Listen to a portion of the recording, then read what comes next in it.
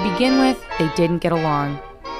Courtney and Catherine are both great friends of mine, but they just can't seem to be friends with each other. I want to have a family, and I want to be married. I do not want to be stuck with the same people every day and with no choices, I guess. I don't see getting married as stopping my life or wasting my youth. I don't want to be a housewife with no broad horizons, just in this little town, in this little space, your house, PTA, whatever.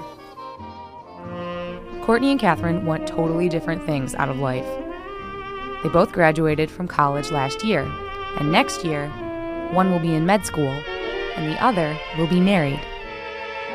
Now that I'm sort of not really looking for anything, it's easier just to be comfortable staying home with him and my cat, watching television. I don't want someone who's just interested in, getting married and then just living. I'd always been someone that knew that a relationship was for me. Like, I was a relationship person. My greatest identity is my individuality.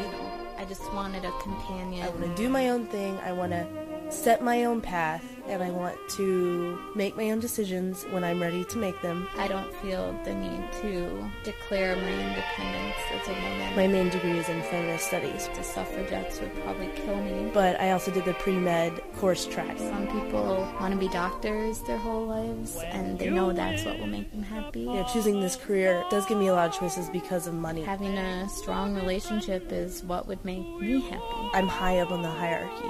Anything your heart desires will come to you. I'd like to think that I can accept what everybody does. I just think there's nothing wrong with being young and having a family. I'm not thinking about having kids yet at all. I would rather start that younger than mid-30s or whatever. If I want to have kids when I'm, 38 or whatever, I'll do that. I can be active and I can be around when they have grandkids. Like, I could have easily have been like all the other girls in my high school and been happy with it, but I'm not happy with it. I don't know what's left to desire. If I could have one possession right now, it would be a house.